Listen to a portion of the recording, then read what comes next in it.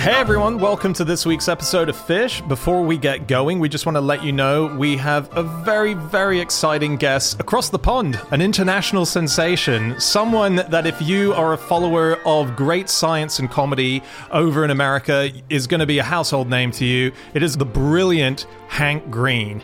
Hank is someone that we have been following for years and years. We watch his videos. He's very much a Fish vibe, and we've wanted him on for about 9 years. And finally, the moment happened, and he managed to come on.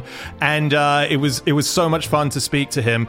He himself has a podcast that I highly recommend you listen to if you haven't heard it yet, called SciShow Tangents. Very fishy as well. It's him and his two friends, Seri Riley and Sam Schultz. And what they do is each week they try and just one-up each other and amaze each other with weird, funny research, and it's fun and facts. So do give it a go, and I'm actually going to be on it in a month or so. I don't know the scheduling of it, but yeah, I'm going to be fighting facts with Hank Green and Seri and Sam. So do give it a go, check it out. Check out his books as well. His novels are absolutely amazing, and of course he does all the stuff with his brother John. You got to check that out as well if you haven't heard it. It's just one of those polymaths of nerd comedy. So give him a go. We really hope you enjoy the show. One quick thing to mention, if you're listening to us on a platform where you haven't followed us, please can you press the follow button. It really helps us to bump up the charts. Do that with SciShow Tangents as well. Give them a follow. And otherwise, enjoy Hank Green on No Such Thing as a Fish. Here we go. On with the show.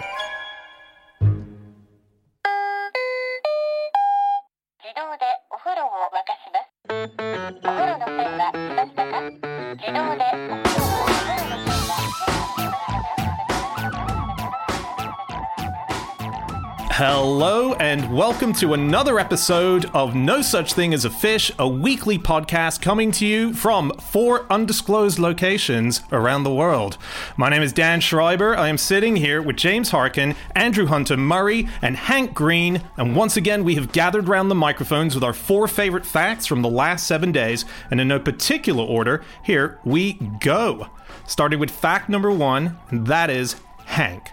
My fact is, the Kaktovik number system created by Inupiat school children based on their language's system of counting makes math easier. Right. Brilliant. How so?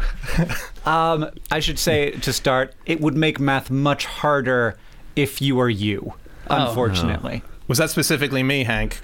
Well, I'm just guessing that you use a base 10 number system, and so converting constantly between base 10 and base 20 would be very difficult. So Dan and the rest of us, we count in base 10. So that means that if you've got a number, let's say 123, the number 3 at the end is 3 units, yeah. The number 2 is 2 tens, and Yeah. the number 1 is 100s, right? Right. Okay. And in base 20, we've got it so the third number, again, is the number of units, but then the second number would be the number of 20s in a number, and the first number would be the number of 400s, which is 20 times 20. Yeah. So, like, for instance, 1, 2, 3 in a base 20 would be 1, the 3 is the same, and Yeah. then 2 would be 2 times 20, which is 40, and then the 1 would be 1 times 400, which is 400. So 1, 2, 3 would actually equate to 443.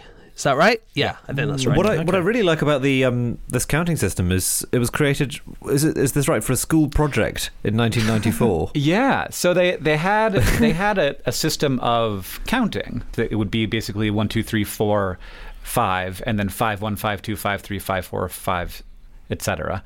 And then once you got to 20, they would start over again with it. So it's like the base 20 system with a sub base of 5. So it's like 2 different bases in the counting system that the people there used. But they created the number system as a class project. The teacher was like, okay, like you have a counting system, but it doesn't have numbers, so let's create the number system. It was the first number system created in the Western Hemisphere in like 100 years. So cool. And every number is actually composed of strokes that represent that number. So 1 is 1 stroke, 2 is a V, 2 strokes, 3 is like a backwards N, 3, and then and 4 is like a W. And then, oh my God, this is so cool and weird. You strike on the top. and that's 5. So 5 with nothing under it is 5. And then 5 with 1 stroke beneath it is 6. The 5 stroke with 2 strokes beneath it is 7, etc. And then when you get to the next 5, you do 2 strokes at the top. That represents 10. And then you add more strokes to the bottom until you get up to 20. And then you start over at 1 and 0. And that means that when you look at them, first of all, it's representing exactly what the number is. But like that becomes very, innate with anything. Like we know that 4 means 4, even though 4 doesn't really look like 4. But you can actually just, if you want to subtract or add, you just take the shape away that you're trying to subtract. So if you've got a 7 and you want to take away 3, you look and the 3 is in the 7 and you take the 3 away. That's very cool. Oh, wow. Is it being used now? Has it been adopted for anything? Yeah, so it's spread across a lot of Native Alaska communities because they had this counting system, and having number systems for it was good. And so it spread pretty quickly and pretty far. And actually, the math scores for those areas went up to above average for the U.S. But then you started to get things like school funding based on performance on assessment tests. And that was going to be based in a base 10 system, right? It's going to be based with Arabic numerals. And so the school stopped teaching it, except in specifically Inupiat language classes.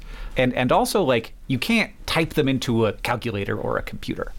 But then recently, within the last few weeks, it was announced that Unicode is actually going to be putting these numbers into its system. So you will be able to use Inupiat characters in computers and build calculators that use them and function. Very cool. God, it's incredible. Very cool. Do they have any ownership over this kind of new system? Like these kids, are they going to be the next Bezos and Musk? Absolutely coining this it in. happened in the 90s when this classroom sort of developed the number system and then kind of started spreading around. And so now those school children are, I assume, my age, because I was in high school in the 90s, and I do not know where the actual kids are who helped develop. That's amazing. They're all in Silicon Valley. They get it'd be weird to have a royalty on a number system, but I'm for it. I'm like, yes, please. Yeah. It was so good. I find it amazing when you read about kids who notice something that I guess it's just that thing of, it's a kid noticing it over an adult who works in this area. I haven't actually researched this. It's just a memory of there's a kid, I think he was a late teens, who, when he was being taught stuff from Newton's Principia, he discovered a mistake. No one had seen it. Just he's correcting Newton, which is an astonishing thing to do. And they all looked at him and went, oh yeah, that's completely wrong. Or I was reading about, have you heard about the Futurama theorem? No. So this is years ago. I went out for dinner in London with a few of the Simpsons writers, a guy called Al Jean and a few other people who they were in town because there's a great scientist here, mathematician called Simon Singh, who is he wrote a book because he noticed that there was lots of mathematics inside Simpsons episodes. And it turns out all the head writers of the Simpsons are all math geeks. They all went to Harvard and they all are have written papers and so on. And so a lot of Simpsons episodes, there's hidden equations and, Fermat's last theorem and stuff. And I'm presuming you're not referring to the bit where Bart needs to escape a lion cage and he works out the Roman numeral for 7 by adding Rocky 5 and Rocky 2 together. Are you saying something even more complicated than that? It's just a bit, smidge. It's a very good gag, that one. But there was an episode of Futurama, so it was the writers of The Simpsons who went over to that, where they had to solve a problem, it was an episode called The Prisoner of Bender, and a guy called Ken Keeler needed to have a thing where he was talking about the idea of minds being swapped into other people, and how could you get the mind back into someone if the mind could only travel once. It was quite a complicated thing, and he worked out by adding 2 extra people, no matter how many people were having their brains swapped, would mean that all the brains could return to the original person. All the memories could go back to the original person. And that was a new development in mathematics. It's called the Futurama theorem. Wow. That's its own thing now, yeah.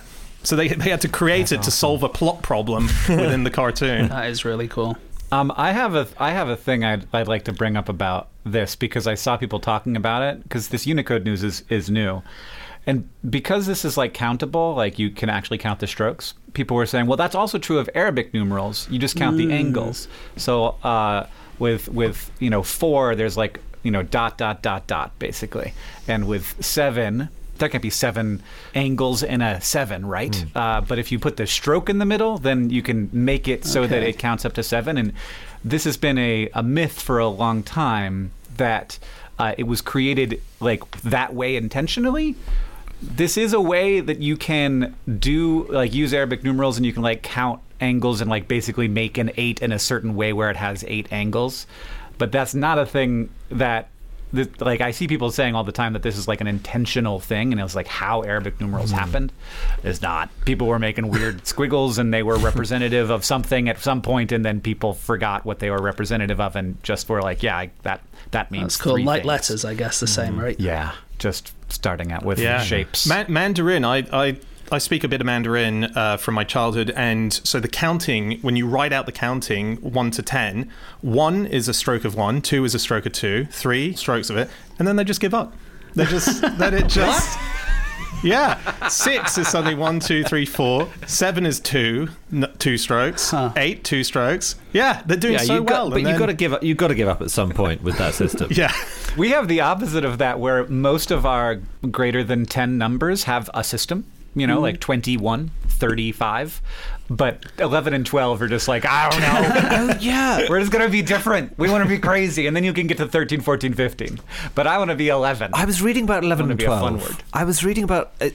It's kind of 12. It's all about if you take 10 away from those numbers. So 12 comes from 12, and that means 2 left. Oh, does If it? you take 10 away, you have 2 left. Well, where the heck does 11 come from then? It's an even more tortured etymology, I think, but it's basically 1 left if you take 10 away. But I can't remember why you're taking 10 away. Yeah. Hank, I have a question for you, because you seem to know a lot about this, right? So the base 10, is it because we have 10 fingers? We think that's why we count in base 10. Yep. So the Kaktovik number system, are we thinking that they counted with their toes as well? I think that is correct.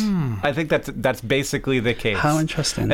And there were also, I don't know if it was Babylonian, but one original number system is base 60, which we still have for degrees, and we have it for minutes. Yeah. It sticks around in weird places. I wonder what they did, because there are some base 12 numbering systems. There's not that many, but there's I think there's one in Nepal and some in Africa and stuff. And I think the idea of that is you count between your fingers, right? Yeah. It's the little dip in between each finger counts as 1. Yeah. What I want to believe is that they recognized that it was better, because base 12 is better. It's just better. Is it? And that's why we use base 12, because we have 1 and 2 dozen. That's a base 12 way of counting, kind of. And because it's more divisible by more things. And that's why we keep using dozens, is because you can divide it up more easily and make better shapes out of it when you're shipping stuff around. That's interesting. Okay. In ancient China, in ancient Japan, Dan, you were talking about how... It was in China. In Chinese, you had the lines. In Mandarin, yeah. In Mandarin, yeah. So in ancient Japan, they used to actually use sticks to count with. And in the same way we might use a calculator or whatever, you would use actual sticks. So you would do 1, 2, 3, 4, and then you would take them away or add them or whatever. And then they came up with the 0, because 0 isn't a natural thing. Most... The number systems don't have a 0 to start off with, and then they work out that they need it in order to do tens, hundreds, and thousands and stuff like that. And so they started using a Go stone, so a stone from the game Go, as a 0. And then as soon as they worked out that they could have a 0, they started being able to use abacuses, which had come over from China, and they stopped using these sticks almost overnight. And you can see all this writing of these teenagers who say, our parents are using these sticks to do all this counting. We can't work out how it works. We have no idea what's going on. We use abacuses because obviously that's the best way of doing it. We have no idea what they're doing. Oh. Yeah, it's like new math. Like Common Core comes out in the U.S. and suddenly the parents are like, what are these kids with their beads? Yeah. What are they doing? They're filling up a whole piece of paper to divide 12 by 2. It's so weird. Confused. You know how if you count to 1 million and you count a number a second, it takes about 11 days, and if you count to 1 billion, it takes 30 years. Okay. Right. Yeah. There is someone who's counted to 1 million. I think he might be the first person ever to count to 1 million. He's an Alabama man called Jeremy Harper. So Hank, one of your countrymen, counted to 1 million. It took him 89 days, but he managed to. Okay, that seems doable. It's Yeah, it's and doable. I guess you just you sort of write it down when you go to sleep, and then you wake up and you're like, let's start up again. Oh, God. He did write it down. He did, yeah. But if you're gonna take sleep breaks, you might as well take other breaks. You might as well I could count to 1 million over 30 years. Would that count?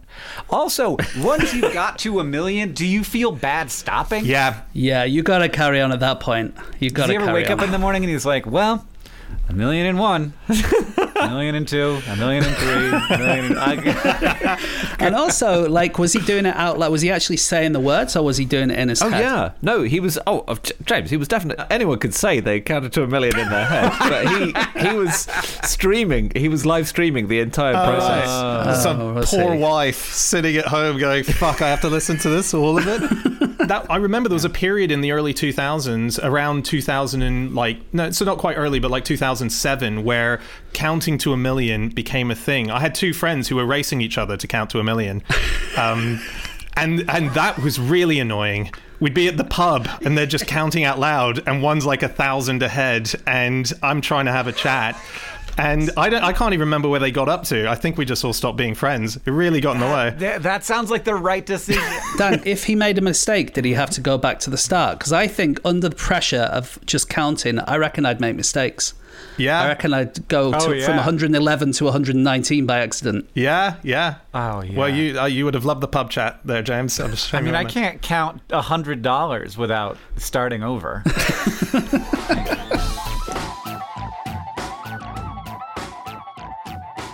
Okay, it is time for fact number 2, and that is Andy. My fact is, some people can control their own goosebumps. Oh, that kind of gave me goosebumps. Yeah. Amazing. Maybe. I got some tingles in the back of my head. Well, there's a 1 in 1,500 chance you are one of the chosen ones. I'm not. It's called VGP, voluntarily generated piloerection, and the piloerection is the term for getting goosebumps. There's got to be a better term. No sniggering at the back. I imagine.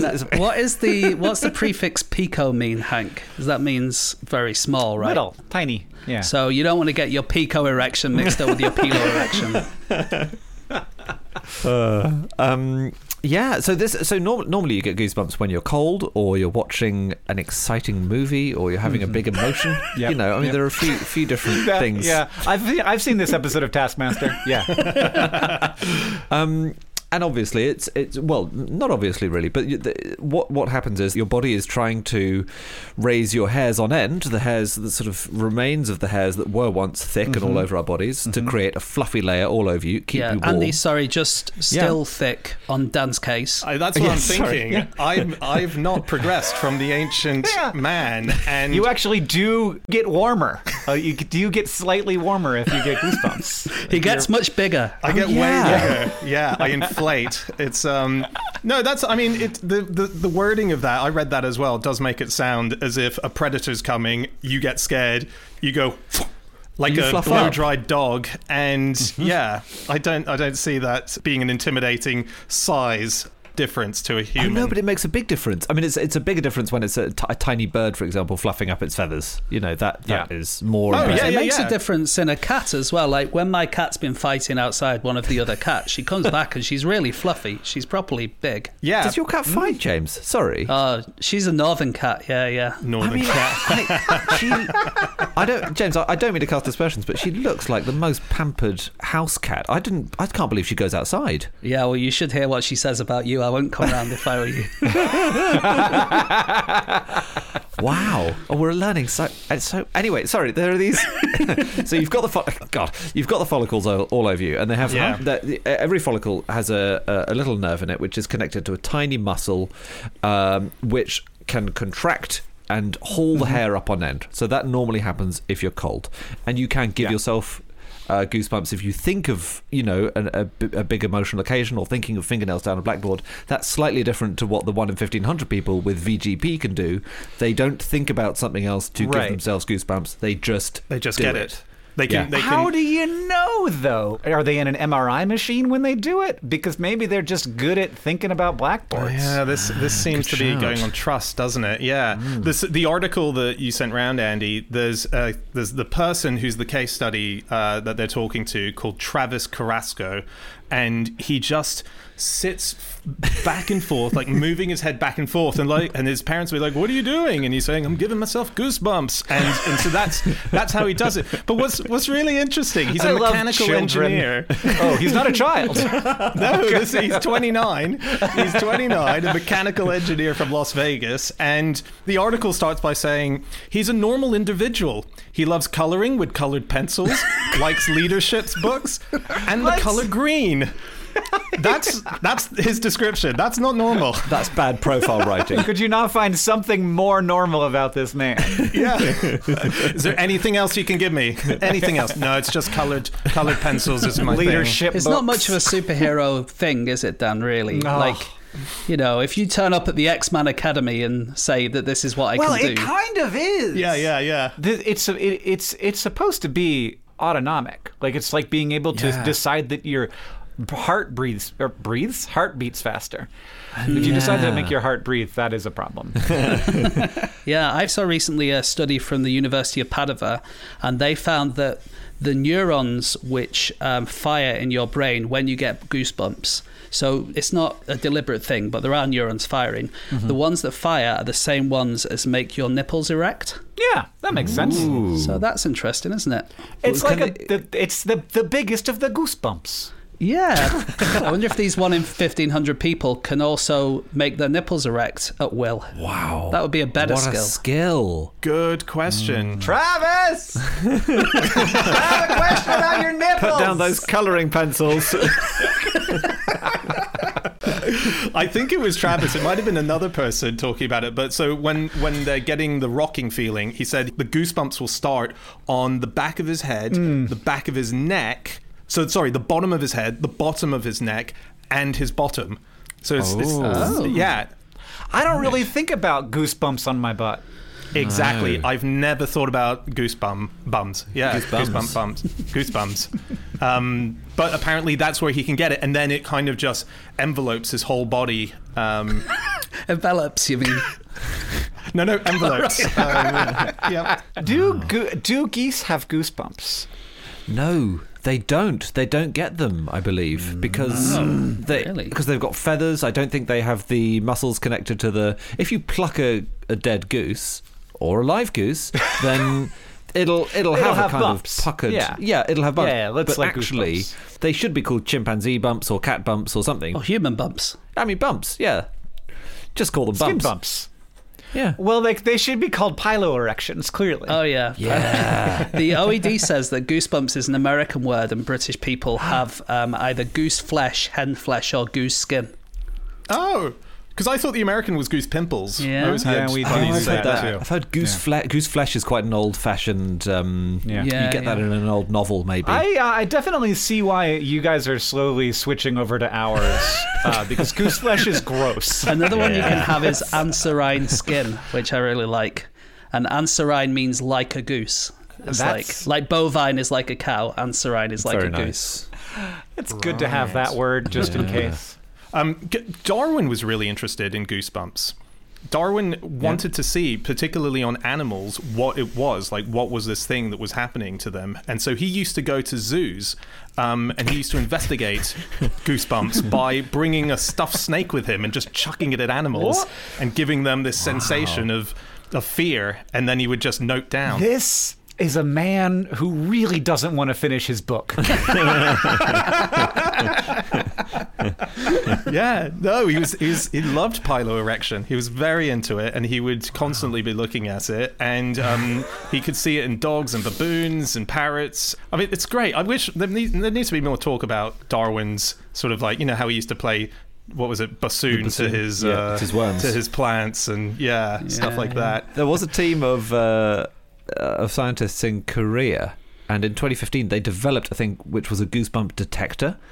So this is very cool. It's this tiny patch that you can stick on your skin, and it's developed by a Professor Young Ho Cho, and he was watching a reality TV show, a music survival reality show, and he wondered if you could calculate people's emotional response. So when people say, "I'm getting chills listening to this," you can assess the truthfulness of that statement. Are they really multiplying? Is the question. Are you really losing control? Better shape up. Yeah. There's a guy called Dacha Keltner at the University of California, and he uses this system to measure people's goosebumps, and he calls himself an awe scientist. So he checks out when things are awesome. So Californian. That's good. They found that if you make someone look at like a Tyrannosaurus Rex skeleton or a huge tree or, something really amazing, then you sign your name smaller. And the reason being that you kind of think of how amazing the world is and how small you are in proportion to it. And you sign your name smaller. Isn't that amazing? Oh, man. Yeah, I've never noticed that. I'm gonna write my name next time near a big tree. That is a very Californian thing. Which bit of America are you in, Hank? Montana. Oh, okay. So It's like California, but not culturally. Okay, got it. It feels like, in California, that's the way you get grants. You say, well, I'm studying how rad things are. How sweet these waves are. My favourite Goosebumps of all, of course, are the ones in print by R.L. Stein. Oh, no. Of course. Oh, wonderful series of books. And something really interesting is that I was watching an interview with him last night, just went down a little R.L. Stein rabbit hole. What a career that guy had. He started writing the Goosebump books when he was in his 40s. He was like 46, really? I think, when he started. Prior to that, he wrote like computer joke books. He did novelizations of, the movie Spaceballs? Mel Brooks's movie? Yeah. He did the novelization of Spaceballs. So he had this whole other I think career. the novel is better than the film in that case, isn't it? Yeah. Everyone reads the novelizations of comedy films. There are actually some people who can consciously give themselves Spaceballs. So that's another But he was saying just within his within the Goosebump books, he says they're not really scary. I could have made them really scary, but I keep real life out. That's what's really scary. So he says there's no divorce, no divorced parents in Goosebumps. There's no child abuse. There's no real world life. It's fantasy. The scare is a kind of subtle. They are scary. Well, I've read more than my fair share of Goosebumps when I was a small boy, and they were terrifying. Yeah, but you didn't read that one where the whole story is just two parents going through a messy divorce, did you? That's real scariness. I think it turns out he was wrong. He has put it in and not realized it, but that was his ambition. Okay. You said that he wrote them. He started writing them in his 40s. I think he kind of almost finished writing them in his 40s, right? Because he wrote 62 books in 5 years. It's insane. Wow. He was pumping out one a month, I think. Oh my God. He said that he could write them in 6 days, one of these books. It's incredible. That's the good life. The opposite of Darwin. Can I tell you one more thing about skin? Oh, yeah. Yes, please. Skin in general. Skin. Yeah.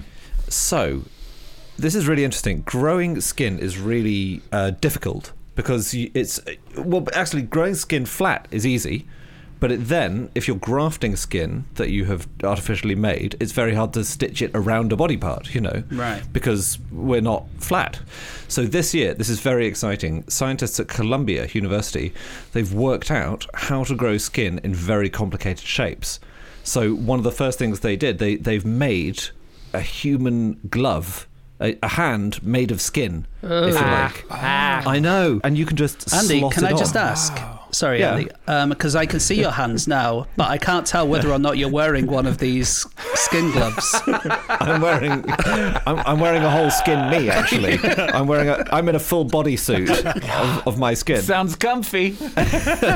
Yeah, but it's genuinely very excited. They scan the let's say I need a full hand skin. Let's say I burned all the skin on my hand. Yeah. They can scan your hand. They make a model of it. They grow the skin on that scaffold. Then they remove it from the mold and they can just put it on for the surgery. Whoa. And I just love this so much. They tested this. They haven't done a human trial yet.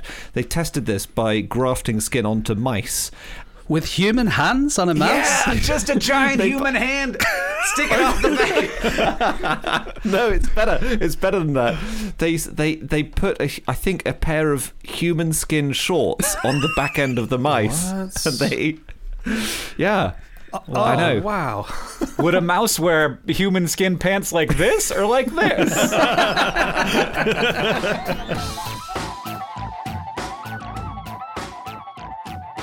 Okay, it is time for fact number 3, and that is my fact. My fact this week is that early ideas for communicating with extraterrestrials included digging massive holes in the Saharan desert, filling them with oil, and lighting them every night so that passing aliens could see it.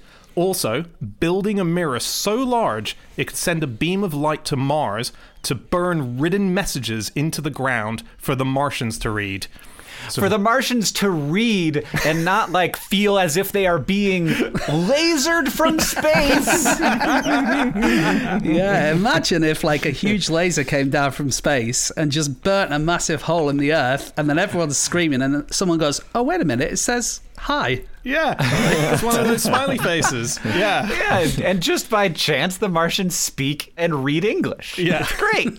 Yeah, there wasn't great thinking behind it. This is a fact, by the way, that I found in probably my favorite pop science book that I've read in a very long time. It's called Is Anyone Out There? And it's by the late, great, he only died last year, it's so upsetting, Frank Drake, who people might know from Drake's Equation. He was very much a part of the greatest push for searching for E.T. He's the founder of SETI, along with Carl Sagan and numerous other scientists. And a lot of people, for a very long time, up until quite recent, thought that there probably was Martian cities and that there were Martians living there, and we couldn't quite see them. So plans have been as big as building a mirror that can beam a laser down to burn into the ground, all the way through to sort of almost crowdfunder things to raise money to cover the entire Eiffel Tower in mirrors, so that every night at sunset, as the light was beaming off it, it could be bounced in direction of Mars, just to let them know, we know you're there and we're just trying to say hi. Wow. I suppose rather than putting words, a lot of them thought we would put like,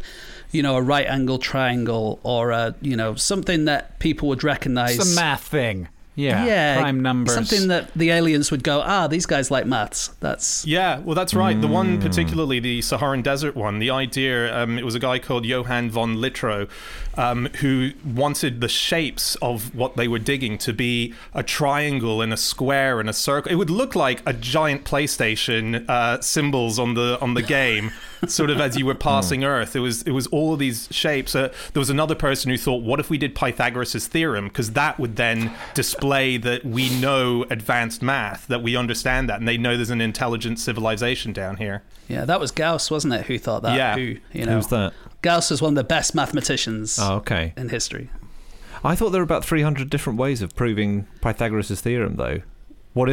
So if you put one up, you don't know that the aliens will know that particular one. I don't think we were necessarily going to put the proof up so much as an example of it. Oh, okay. You know, it's always seemed to me a little bit much that here on Earth, some people just sort of can unilaterally decide, like, hey, I want to send a message to that star, and then they do that. Or I don't know that it was a ton of people who decided to put like a golden record on Voyager to be like, here's what we are and where we are and what we look like. It seemed like it was a pretty small group kind of unilaterally making that call. Yeah, because it might prompt a very bad reaction from whoever receives it. I mean, in the case of Voyager, it seems pretty symbolic. Yeah. I don't know. They find it and think these people are peace-loving. They're chumps. They will absolutely roll over as soon as we invade. Yeah. There was a guy called Joe Davis who in 1986 sent the first art piece into space. And he did that pretty unilaterally. Well, he had a little bit of help because his piece was called Poetica Vaginal. And he recorded the vaginal contractions of Boston ballet ballerinas and then sent that radio recording into space. Okay. Wait, and can we hear it now?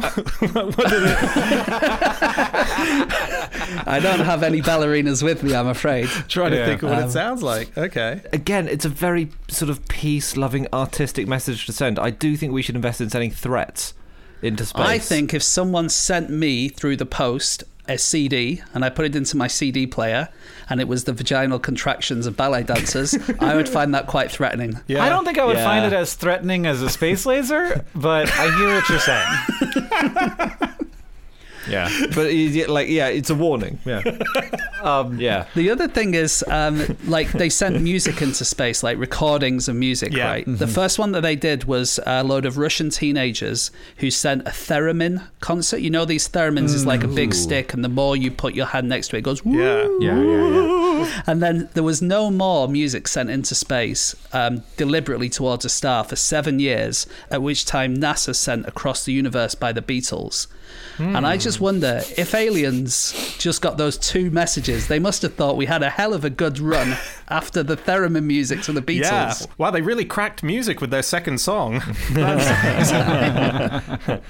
It's it's very exciting, the way that there's so many different hypotheses about why we haven't made communication with any aliens. There's a guy called David Brin who's a fiction writer, but he also has this great collection of all the different theories and his thinking behind why that might be or might not be possible. There's a really nice one that I love, which is the Waterworld hypothesis. And the theory goes that the aliens have seen that movie and thought, we're not going there. Yeah, they just talk about, it really went over budget apparently, and it had all sorts of issues with the script. The Waterworld hypothesis is that the idea that there is plenty of life out there, but much like dolphins, who are seen as sort of the other great intelligent life on our planet, they're also stuck underwater and they can't get above it. Because we're living in... What do you mean they're stuck underwater? Well, we're living on a planet which is very much in this idea of a Goldilocks belt, right? Where we've got a lot of landmass and we've got a lot of oxygen to breathe and so on. We're in a beauty spot, and it's very rare to be in that beauty spot. So the thought is that there is life, but it's underwater. What do you mean? It's a surface. Just No, go up to the come on. surface. Have you not seen The Little Mermaid? Yeah, it's dangerous up. Well, it definitely creates a huge problem for space travel. So, like, if you need wet to walk around in, then you got to carry that wet up with you to space, and that's much, much heavier than carrying a bunch of air up with you. Sloshing around. But John Lilly, who we've talked about on the podcast before, who you, Dan, have talked about on the podcast before. Yeah. I read a whole chapter on him in my book. I love the guy. He tried to create cars that would be driven on the road, which were filled with water.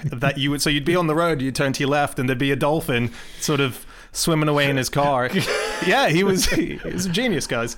Dan, you mentioned SETI earlier on, and they're looking for, I think, radio waves. They are, yeah. But they're checking various different parts of the universe at different times. But I read one comparison that so far the whole of SETI, since they started, has checked so little of the universe that it's the equivalent of checking 1 hot tub worth of water compared with all the amount of water in all the Earth's oceans. It's a big place, James. Famously. It's a famously large pot. But no, that's incredible. It's like getting 1 hot tub of water and going, there's no fish in here, so there's no fish at all. Yeah. Yeah. But you're more likely to find the wristwatch you dropped in your hot tub than in all the oceans in the world. Yeah, that's true. Well, I'm glad that we didn't do the burning lots of oil in the desert thing, because one of them would be maybe destroying Mars, but the other one would be definitely destroying Earth. Yeah. I like us better. And it would be no use, because I think someone worked out that if Neil and Buzz were standing on the moon looking back at Earth from Apollo 11 missions, they just would have no view of it whatsoever. Like, it's just not practical. The Earth is so tiny even from that distance that you wouldn't be able to make that out. Those stupid people. I read in fact, I worked this out a while ago. If you wanted to write the word hi on the moon in such a way that you would be able to see it from Earth, even just as in you would look on the moon and in one of the eyes of the man on the moon you'd be able to see the word hi, then the cross of the H would have to be the distance of about, I think it was something like Cardiff to Edinburgh, something like that. Right. Just that one H. Yeah, exactly. The moon is bigger than I thought it would be. The moon's quite big, yeah. Yeah. You always think of the moon as being tiny, get around it in half an hour. That is very big. I imagine you seeing Buzz Aldrin and Neil Armstrong after they get back. Go, oh, so you saw the whole thing then? What do you mean you stayed near the ship? God, you're such tourists.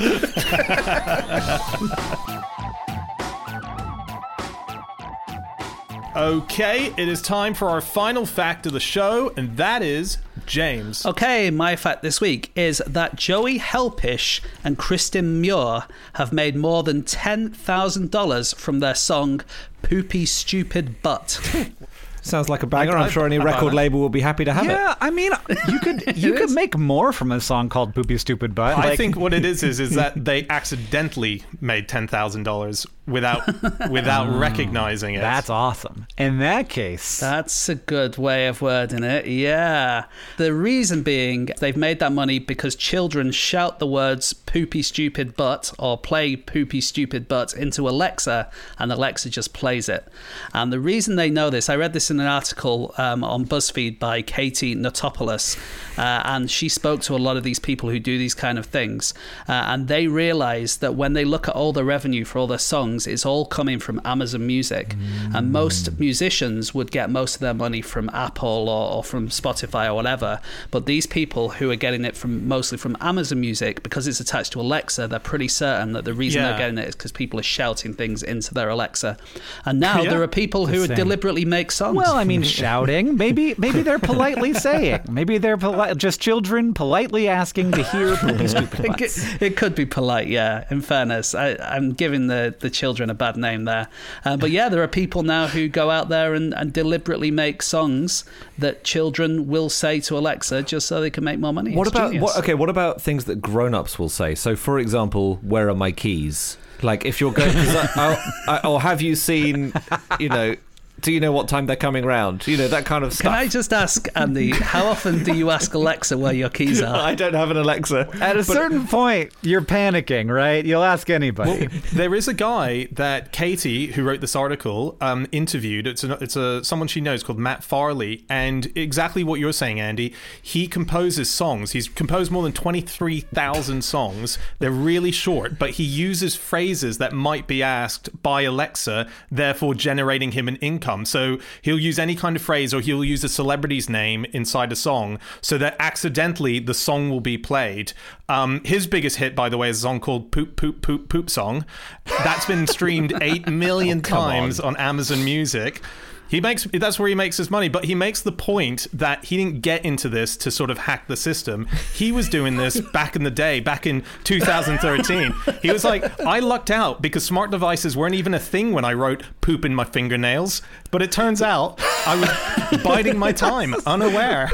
He was selling it on a cassette, wasn't he? Yeah. In a nightclub, saying, "Will you listen to my new tape?" Wow. The Joey Helpish and Kristen Muir one, this song, which is called Poopy Stupid Butt, they ran a music school in Oregon, and they worked with autistic kids, and they were kind of just trying to come up with songs, and it's just a part of the playtime almost.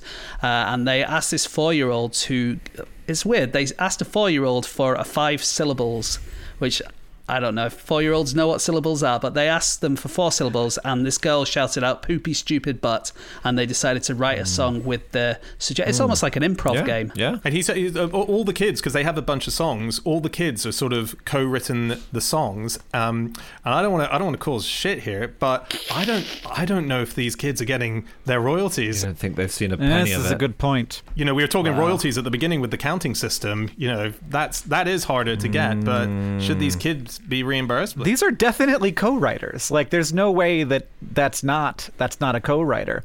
So we thought we were going to have a fun time here. Yeah. But now it's time for legal action. I was looking up novelty songs in general. Yeah. I think country music is very good at kind of not novelty songs exactly, but country music songs have incredible titles, and I made a list of my favorite ones. There's "Drop Kick Me Jesus Through the Goalposts of Life." Yes. I like. Okay. Hell, yeah, that's America. That's country. Yeah. That's not even novelty. That's just down the line country. Somebody named Travis wrote that song for sure. "Get Your Tongue Out of My Mouth Because I'm Kissing You Goodbye." Love it. Beautiful.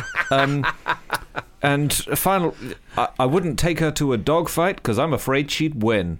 Okay. Hell yes. Hey. Yeah, You know- a bit sexist, that one. Just a bit. Well, Um, no, she's just great. She's a strong woman. It's got big teeth, that's all. I haven't listened to the song. It's entirely possible that's the message of it, and I'd like to think it is. Yeah. Who do you think what you would say is the greatest novelty songwriter alive?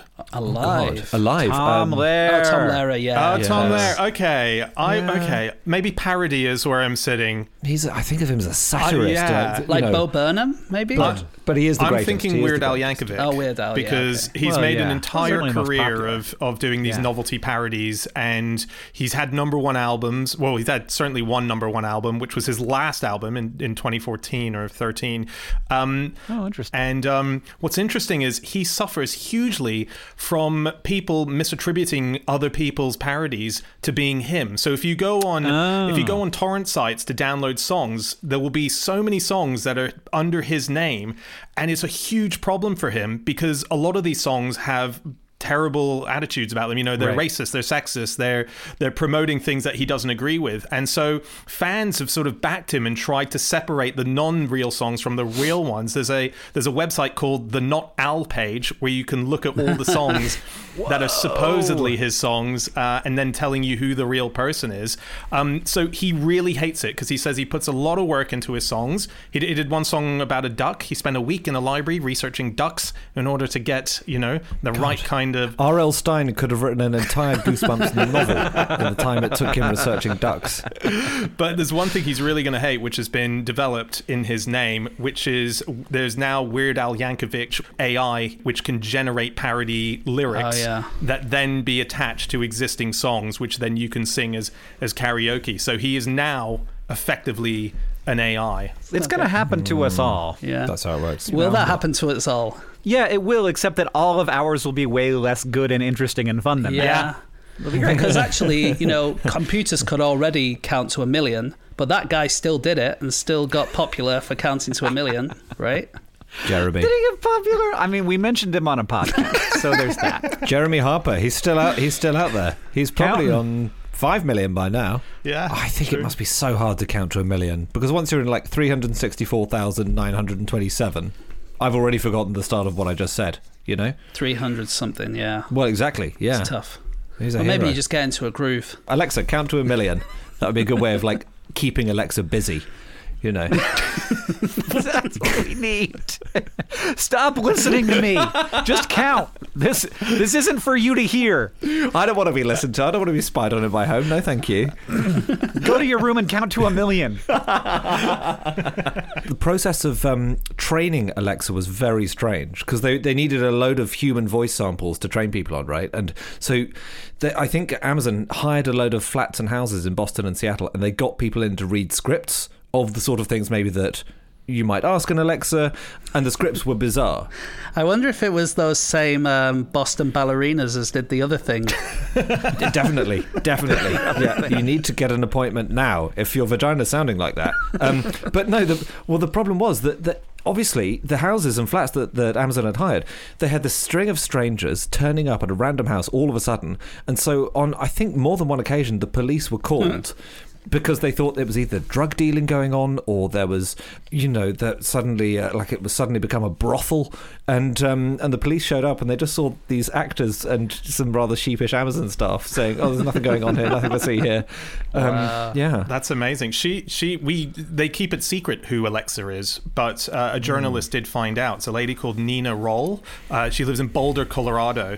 And she's basically signed effectively like an NDA. She got called up. She said, "I can't say anything." They make sure that she doesn't say anything in return. But you can hear other ads that she has done where you can identify the voice. So she's on her website. You can hear her doing an ad for Mott's Apple Juice or a Volkswagen ad. And it's definitely her.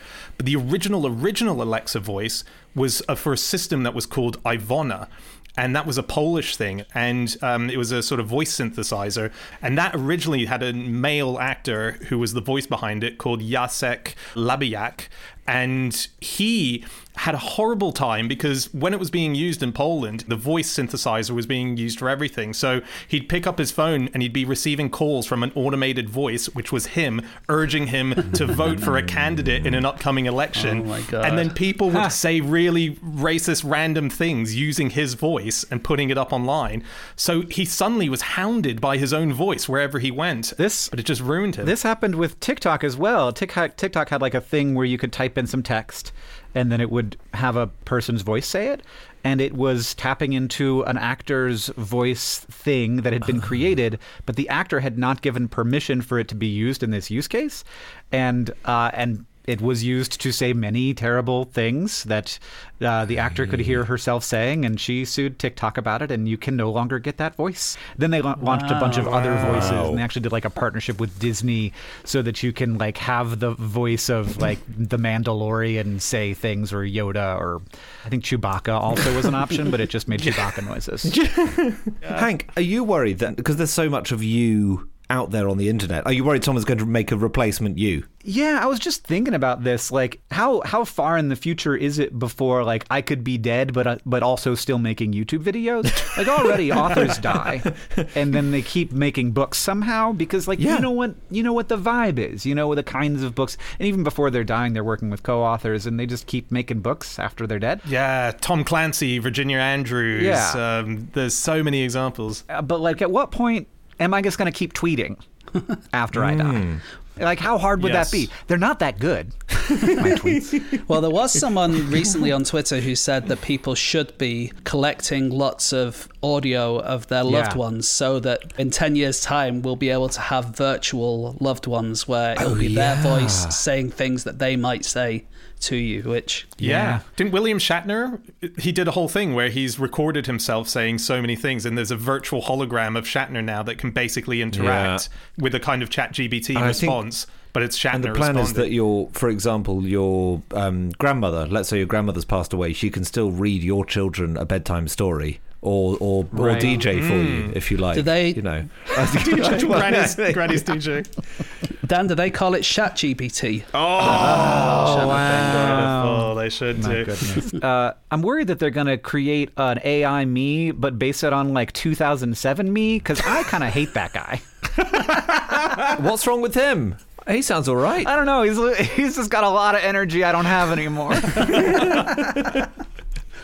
What's peak you? What's peak Hank? Just so we know. just within the last few years, please. Oh, you always think that. I'm sure that in the future I will also consider my current self cringe. Yeah, no, it is weird thinking about yourself a few years ago. They have things where you can like send yourself an email in the future, can't you? Yes. And stuff like that. Really? Maybe you can do that where it will be your own voice and your own face and everything in the future. Just send yourself a message saying, "I'm not a jerk, honestly, I'm cool." Oh, block and delete. Block and delete that guy. No, he's emailing me all the time. I don't want to hear from him. He's a wanker. Oh, 2006 Andy, mortifying 19-year-olds. Could you imagine that, like, you from 2006 parenting your current child? No, never. I think my 2006 me would have a lot more energy than 2023 me. Yeah. I think that is correct. You know, he could certainly drink more.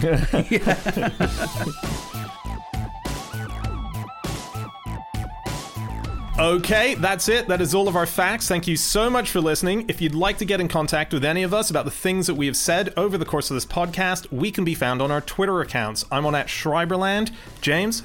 At James Harkin. Andy? At Andrew Hunter M.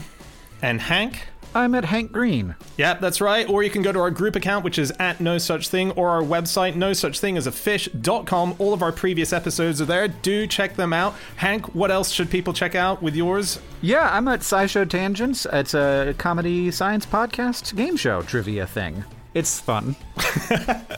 And it features current Hank, the best Hank available. So do check it out now. We'll be back again next week with another episode. We'll see you then. Goodbye. Bye.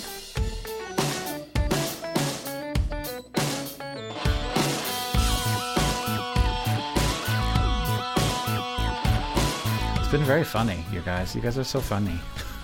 Oh, thanks. That's Now Okay. I'm getting a pedo erection. Are you sure it wasn't a Pico erection?